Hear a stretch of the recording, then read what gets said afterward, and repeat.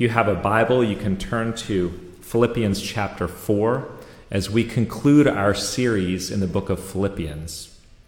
I'll be reading from the English Standard Version, starting in verse 4 of Philippians 4. Rejoice in the Lord always. Again, I will say rejoice. Let your gentleness be known to everyone. The Lord is at hand. Do not be anxious about anything, but in everything, by prayer and supplication with thanksgiving, let your requests be known to God. And the peace of God, which passes all understanding, will guard your hearts and your minds in Christ Jesus. Finally, brothers, whatever is true, whatever is honorable, whatever is just, whatever is pure, whatever is lovely, whatever is commendable, if there's any excellence, if there's anything worthy of praise, think about these things. And what you have learned and received and heard from me, practice these things, and the God of peace will be with you. I rejoiced in the Lord greatly that now at length you have revived your concern for me. You were indeed concerned for me, but you had no opportunity. Not that I am speaking of being in need, for I have learned in whatever situation I am to be content. I know how to be brought low, and I know how to abound. In any and every circumstance, I have learned the secret of facing plenty and hunger, abundance and need. I can do all things through him who strengthens me. The word of the Lord. Thanks be to God.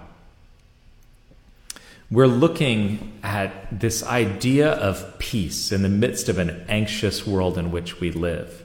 As we're trying to understand better, how do we dwell in the kingdom of God even while we live in the city of man? One of the things that we see jumping off the page, and we see it in the last couple of verses that I just read, is Paul's contentment. He is content in any and every situation. Let me reread this again in case it glossed over you. I don't think it did, but in case it did, let's reread it again. Paul says, "For I have learned in whatever situation I am to be content. I know how to be brought low, and I know how to abound. In any and every circumstance, I have learned the secret of facing plenty and hunger, abundance and need. I can do all things through him who strengthens me." Now, what's amazing about this is if you know anything about Paul's life. In other passages of Scripture, as well as in the book of Acts, Paul lists off some of the challenges that he's dealt with. He was somebody who was hated by his own culture because he came to faith in Christ. So he was rejected and hated by people. Numerous times he had been beaten, literally beaten with rods and in other ways scourged. He had been shipwrecked 3 times. That means 3 times he thought he was going to die, was probably drowning in the ocean. 3 times he had been drowned in the ocean. And 1 time he had been stoned, which means they had executed him. Paul had literally been executed and survived. And he had been in prison countless times. And now he was in prison again. And he says, I have learned how to be content even in these things. Not only that, he actually talks in this passage about having peace. In verse 7, he says, in these prayerful things and all this stuff, he says, and the peace of God, which passes all comprehension, all understanding, your ability to figure it out yourself. You can't get this peace on your own, will guard your hearts and minds in Christ Jesus. And in verse 9, if you practice these things, the God of peace will be with you. Contentment, peace, and lastly, he calls us into a life of rejoicing and gentleness. At the beginning of the passage that I read, Paul writes, "Rejoice in the Lord always. Again, I will say, rejoice. Let your gentleness be known to everyone. The Lord is at hand." Rejoice always, in any situation. Have joy no matter what. And let your gentleness, the English Standard Version actually translates that reasonableness, but most other translators in the root of that word is actually gentleness, graciousness, kindness, and openness and lovingness, right? That's what he's calling the church in Philippi to be filled with contentment and peace and joy and gentleness that is known to all. And then he sums that up, or it can be summed up in the negative exhortation in verse 6. Do not be anxious about anything. Do not be anxious about anything, Paul says. Now, that's really hard for us because we are a particularly anxious culture. You know, most of the studies that have been identifying, especially each progressive generation, has found that as you're moving into each new generation, there's an increasing amount of mental health depression and anxiety. That from millennials to Gen Z, it's an increasing number. And so the study that came out in 2016 that had been tracking hundreds of thousands of college freshmen said in 2016 that almost 60% of college freshmen reported feeling overwhelming anxiety. Overwhelming anxiety, almost 2/3 of them. And a study of teenagers aged 12 to 17 that's been going on for a number of years noticed a more than 50% increase in major depressive episodes for teenagers between like 2010 and 2016. So just in a 5-6 year span, the increase of major depressive and anxiety-filled episodes. We're a continually anxious culture, fear-filled, overwhelmed. And there's a lot of contributing factors, and I'm not going to get into those, but just to imagine, you know this if you're somebody who deals with the anxiety and worry of life or is a family member of somebody, it's a present part of who we are. And even if you don't deal with it on a severe level, every one of us knows worry and anxiety. Our whole lives are filled with anxiety and worry about money or health or success, whether that's at school or sports or in your marriage or in career. And then we have anxiety about every relationship that matters. If we're not married, we want to get married. If we're married, we're worried about our marriage. You want to have kids, you can't have kids. You have kids, and then you worry about them the whole time that they're alive and you're alive. We worry about our close friendships and how we're fitting in, anxious about the things we said the night before and about whether people approve and like us. We are constantly worried. And what we find, if you really kind of dig down, is we worry most about what's most important to us. We're constantly worried about getting something that we really want, or even once you get it, the fear that you might lose it. And so anything that feels like a threat can bring up our anxiety, our stress, our anger. And that's where we are in 2020, a time of incredible anxiety and stress between the COVID-19 pandemic, the economic downturn, and the political turmoil that we're in. We've had an election that just took place a few weeks ago that has just been an anxiety-filled election for the months leading up to it. And as Christians, we've continued that as well, unfortunately. We've very often responded to things like the political turmoil in our country with anxiety and fear. We have anxiety and fear about this country that we're a part of. And then it's really an anxiety and fear about our place as the church, as Christians. What will happen if these people get in power, if these people get in power? And it's our rights, our interests, our self that we're worried about. As a church, I want Christ Church Vienna to be known for joy and gentleness and peace that Paul talks about. So how do we do that? You know, the ancients and the Eastern philosophies have all had ways of finding peace. Greek philosophy, especially the Stoics, built this whole ethos of indifference, this way of thinking about everything that it doesn't really matter. So don't worry about your marriage or about your money or about, if you're a true philosopher, you have indifference. Eastern religions have always built up, or have more recently built up, detachment. Detach yourself from desires. Don't want anything, don't love anything too much.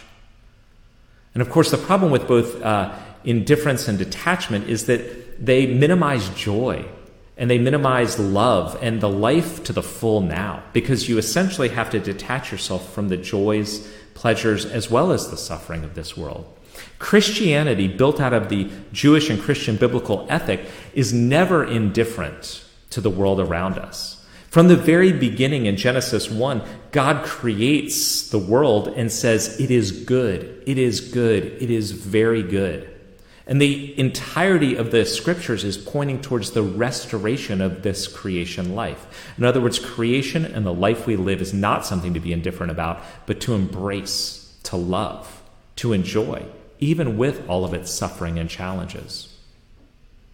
Modern Western peace is not found through indifference and detachment. It's actually found through management. I mean, it sounds kind of funny, but if you think about it, how do we get peace in our lives? Well, one way is techniques, right? I mean, if you're anxious about something, you try doing something else or thinking about something else. So I'm anxious about X, and so if I just get my mind to think about Y, or if I do Z, then I'll forget about X, or I'll even, we might try to control it, manage it in our head, thinking about how can I solve this problem that I'm anxious about. If I'm anxious about my future income, maybe I can invest more, right? So it's a management technique. Or we find peace through self-medicating. I mean, that can look like entertainment, pleasure escape, sleeping, alcohol, meds, all to achieve a temporary detachment. But, it's like taking something that we think is going to solve our problems, but really it just pushes it away for a little bit. It's a temporary peace brought on by pot or drinking or sleeping or Netflix. All of it, though, in the West is control. All of it is actually built around the idea of control. We seek peace in the West by controlling things. We want to minimize our risk, which is what we're anxious about, or try to fix our problems, so we're trying to control them. We want to protect what matters to us, and we want to control the outcomes. So I know not everybody that's watching right now has kids, but kids are a great example of where we can become very controlling very quickly because of worry and anxiety, right? We worry about them because we love them, right? So you worry about your kids. So what do? You try to control what they do and with whom and when they do it.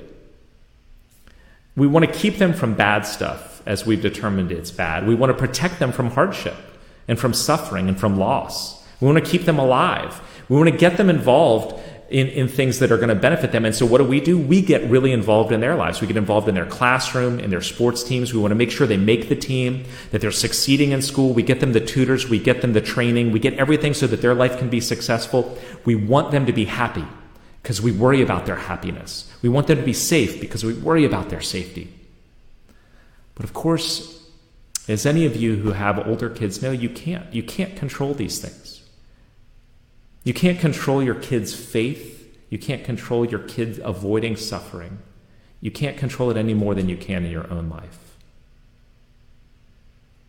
We get anxious about what we worry about, and we worry about what we love the most. And so we try to control it, protect it, guard it, guarantee its outcome. And we tell ourselves, like with kids or something like that it's loving and caring that are motivating us. That we're just showing our love for our kids. But it's actually control. And control is not love. Control is fear-driven. It is selfish and self-concerned. Peace doesn't look like control, actually. Peace comes from knowing you are loved by the one who is in control. And being able to entrust what you worry most to him. Peace comes from being able to entrust your worries, your loves, to the God who loves you. It's in handing over control that you're finally able to love and free yourself and the person you do love. So how do we do this? How do we cultivate this peace that enables us to hand stuff over? Well, Paul gives us a couple of things in the passage. We see how we can cultivate this peace in verses 6 and 7. Do not be anxious about anything, Paul writes, But in everything by prayer and supplication with thanksgiving, let your requests be made known to God. And the peace of God, which surpasses all understanding, will guard your hearts and your minds in Christ Jesus. So basically, Paul is saying, in everything, at all times, with every little thing and every big thing, pray. Pray, pray, pray. Pray through everything. And not just your worries. And like I said, not just the big things, not just you have some major issue going on in your life. Pray constantly, because prayer is ultimately about a relationship with God that you're cultivating as you bring your constant thoughts, worries, joys before God and with God to let him walk with you, which is essentially what prayer is. It's God intervening in your life as you invite him in through your thoughts and your actual conversations and your desires being brought before God. With worries, we try to fix it or protect it or attack the threats. So think about that. When something feels threatened, like our place in this country or your kid's happiness, what do? We try to protect it and we defend it and we will attack it so that anybody who feels like a threat becomes an enemy we have to get rid of. We try to fix it, solving problems like we do at work when it's anything that we're worried about. Paul says, just pray. Not just pray, but praying is giving it over to the one who actually is in control. And that's why he says, pray, and he uses 4 or 5 different verbs and terms to talk about prayer and supplication and requests. And he says, and do so with thanksgiving.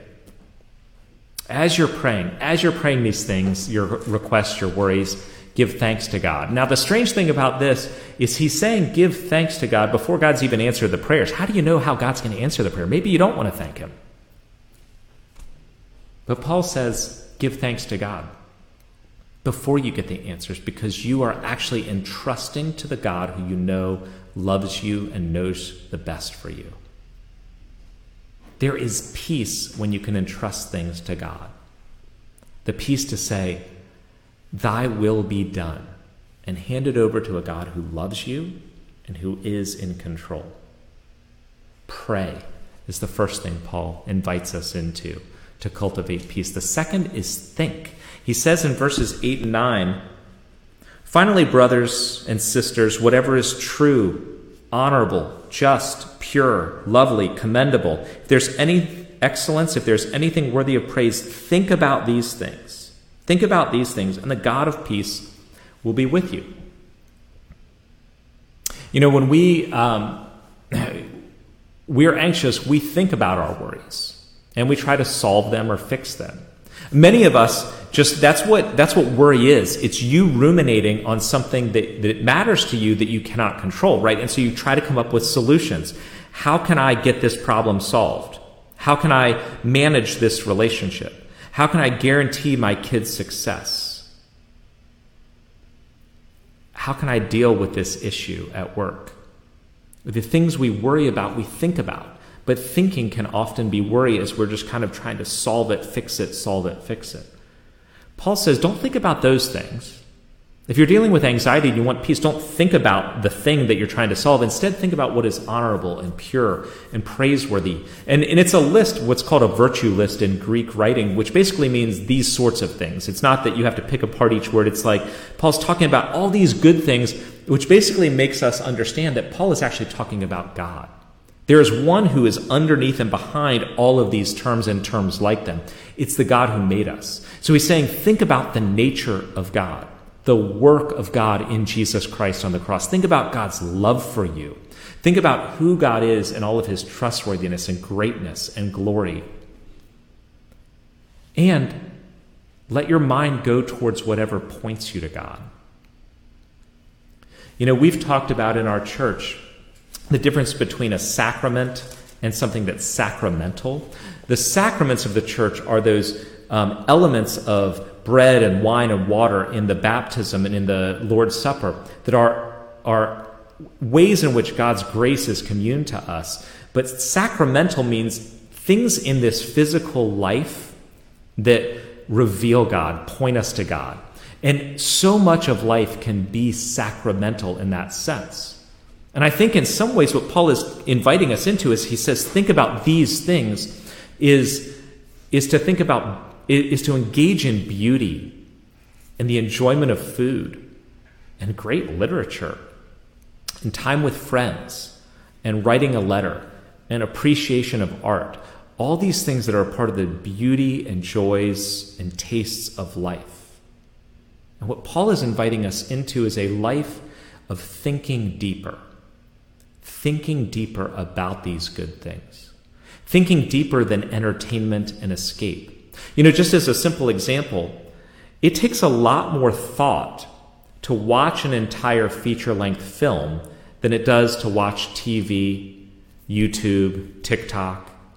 A 90-second, 5-minute, 22-minute episode has a different narrative trajectory, character development than a 2-hour movie. There's something in even the ability to sit down and watch a longer movie that is a part of thinking well, letting your mind be carried away by the gifting of a director or a writer or an actor. And of course, the same is true for the things that we read. There's a big difference between novels and long articles and a Twitter post. And the ability to just read and think and reflect and follow a story or follow an argument. And of course, there are so many ways in which we can let our mind go deeper. Listening to an entire album or orchestral piece, cooking with actual ingredients, taking a longer walk, sitting just to sit and think and observe and not do something. Appreciating the goodness of the creation life. Appreciating the goodness of the creation life reveals God and brings us to worship. When Paul says, think about these things, he's not just talking intellectual, he's talking about engage in practices that allow your mind to be directed towards God in every possible way, through all the senses in which God has given us, so that we are transformed Godward, filled with that peace. It says then in verse 9, and God's peace will be with you. Do these things and God's peace will be with you, which brings up the question, isn't God's peace always with us, right? You're a Christian, so God's peace should always be with you. But I think what Paul is getting at is in the process of praying continually, in the process of thinking deeper, reflecting on the goodness of God, enjoying the sacramental life, we experience God's presence. We experience God's embrace, his pleasure, his smile, as we are in these things more and more. And so we pray, we think, and lastly, I want to point out that Paul had to learn this himself. In verses 11 through 13, Paul writes, for I have learned in whatever situation I am to be content. I know how to be brought low. I know how to abound in any and every circumstance. I have learned the secret of facing plenty and hunger, abundance and need. I can do all things through him who strengthens me. Paul had to learn contentment, is what this is telling us. He wasn't gifted at contentment and peace. It wasn't natural to him, nor does it say that he prayed for it and the Holy Spirit fell on him and all of a sudden he had contentment and peace. Rather, what we know about Paul is that he says he had to learn it. And if you go back to Paul's earlier life in the beginning parts of the book of Acts, when he was probably about 30, 35 years old, we know that Paul did not have peace. The thing that was most important to him was his Jewish heritage and the synagogue and the temple. And when he felt it was being threatened by Christianity, he was worried and anxious, and what happened is he attacked Christianity and he attacked Christians. He was there at the execution of Stephen, and then he went hunting down other Christians. In his worry and fear, he wanted to attack and fight. That was his solution when he was younger. He didn't have peace. He's writing Philippians in his 60s, so it's 30 years later. Enough has happened where he has come to know Christ, and he is cultivated through prayer and deep thought and a sacramental life in the ways that he might have lived that. He has cultivated peace. over time, so that now, though he's been beaten, shipwrecked, and even now he's in prison in Rome and could be executed, tortured at any moment, he has peace, not anxiety and fear, not spewing out threats at his enemies or those who want to do him wrong. He is at peace, but that has taken 30 years or some amount of time to cultivate. Here's the sum of it. The inner life, the inner spiritual life of peace and joy and gentleness and contentment is cultivated over time. You cultivate it like a garden. It doesn't just spring up. It doesn't just happen. You actually have to work over time. And in my experience, rarely have sitcoms or CNN or Facebook caused this, nor have sports or to-do lists or carry-out restaurants. And I love sports. And I used to enjoy sitcoms. But these things don't bring about that deep peace, joy, gentleness that must be cultivated. We are what we love, and we love what we do most, and do most habitually and continually. I'm basically borrowing from James K.A. Smith from his book, You Are What You Love, where he writes this: the orientation of our heart happens from the bottom up, through the formation of our habits of desire. Learning to love God takes practice. You know, this Advent and Christmas is going to be unlike any other that we've had. It's going to be unlike any other because it's going to be hard. It's going to be lonely, and it's going to be disappointing. And it's going to continue to be filled with the possibility of worry and fear around the political and economic and COVID-19 situations. This Christmas will be unlike any other, hard and lonely and disappointing, or it can be deepening and reorienting. It could be a peace-filled preparation for a long winter. So perhaps for the next 4 to 6 weeks, Advent begins next Sunday. For the next 4 to 6 weeks in the Advent and Christmas season, maybe think about a few things in your life you could turn off, a few others that you could begin, and try to remember your first love. Cultivate prayer and thought and the presence of God in your life. Become the man, the woman of joy and gentleness and peace, so that we as a church can be filled with joy and gentleness and peace. And to be people and a people of peace in a chaotic, contentious, and fear-filled world. Let's pray. God of peace, let us rest in your love and learn to pray and think and cultivate the inner life of walking with you, understanding who you are, and being filled with peace and joy and contentment. Amen.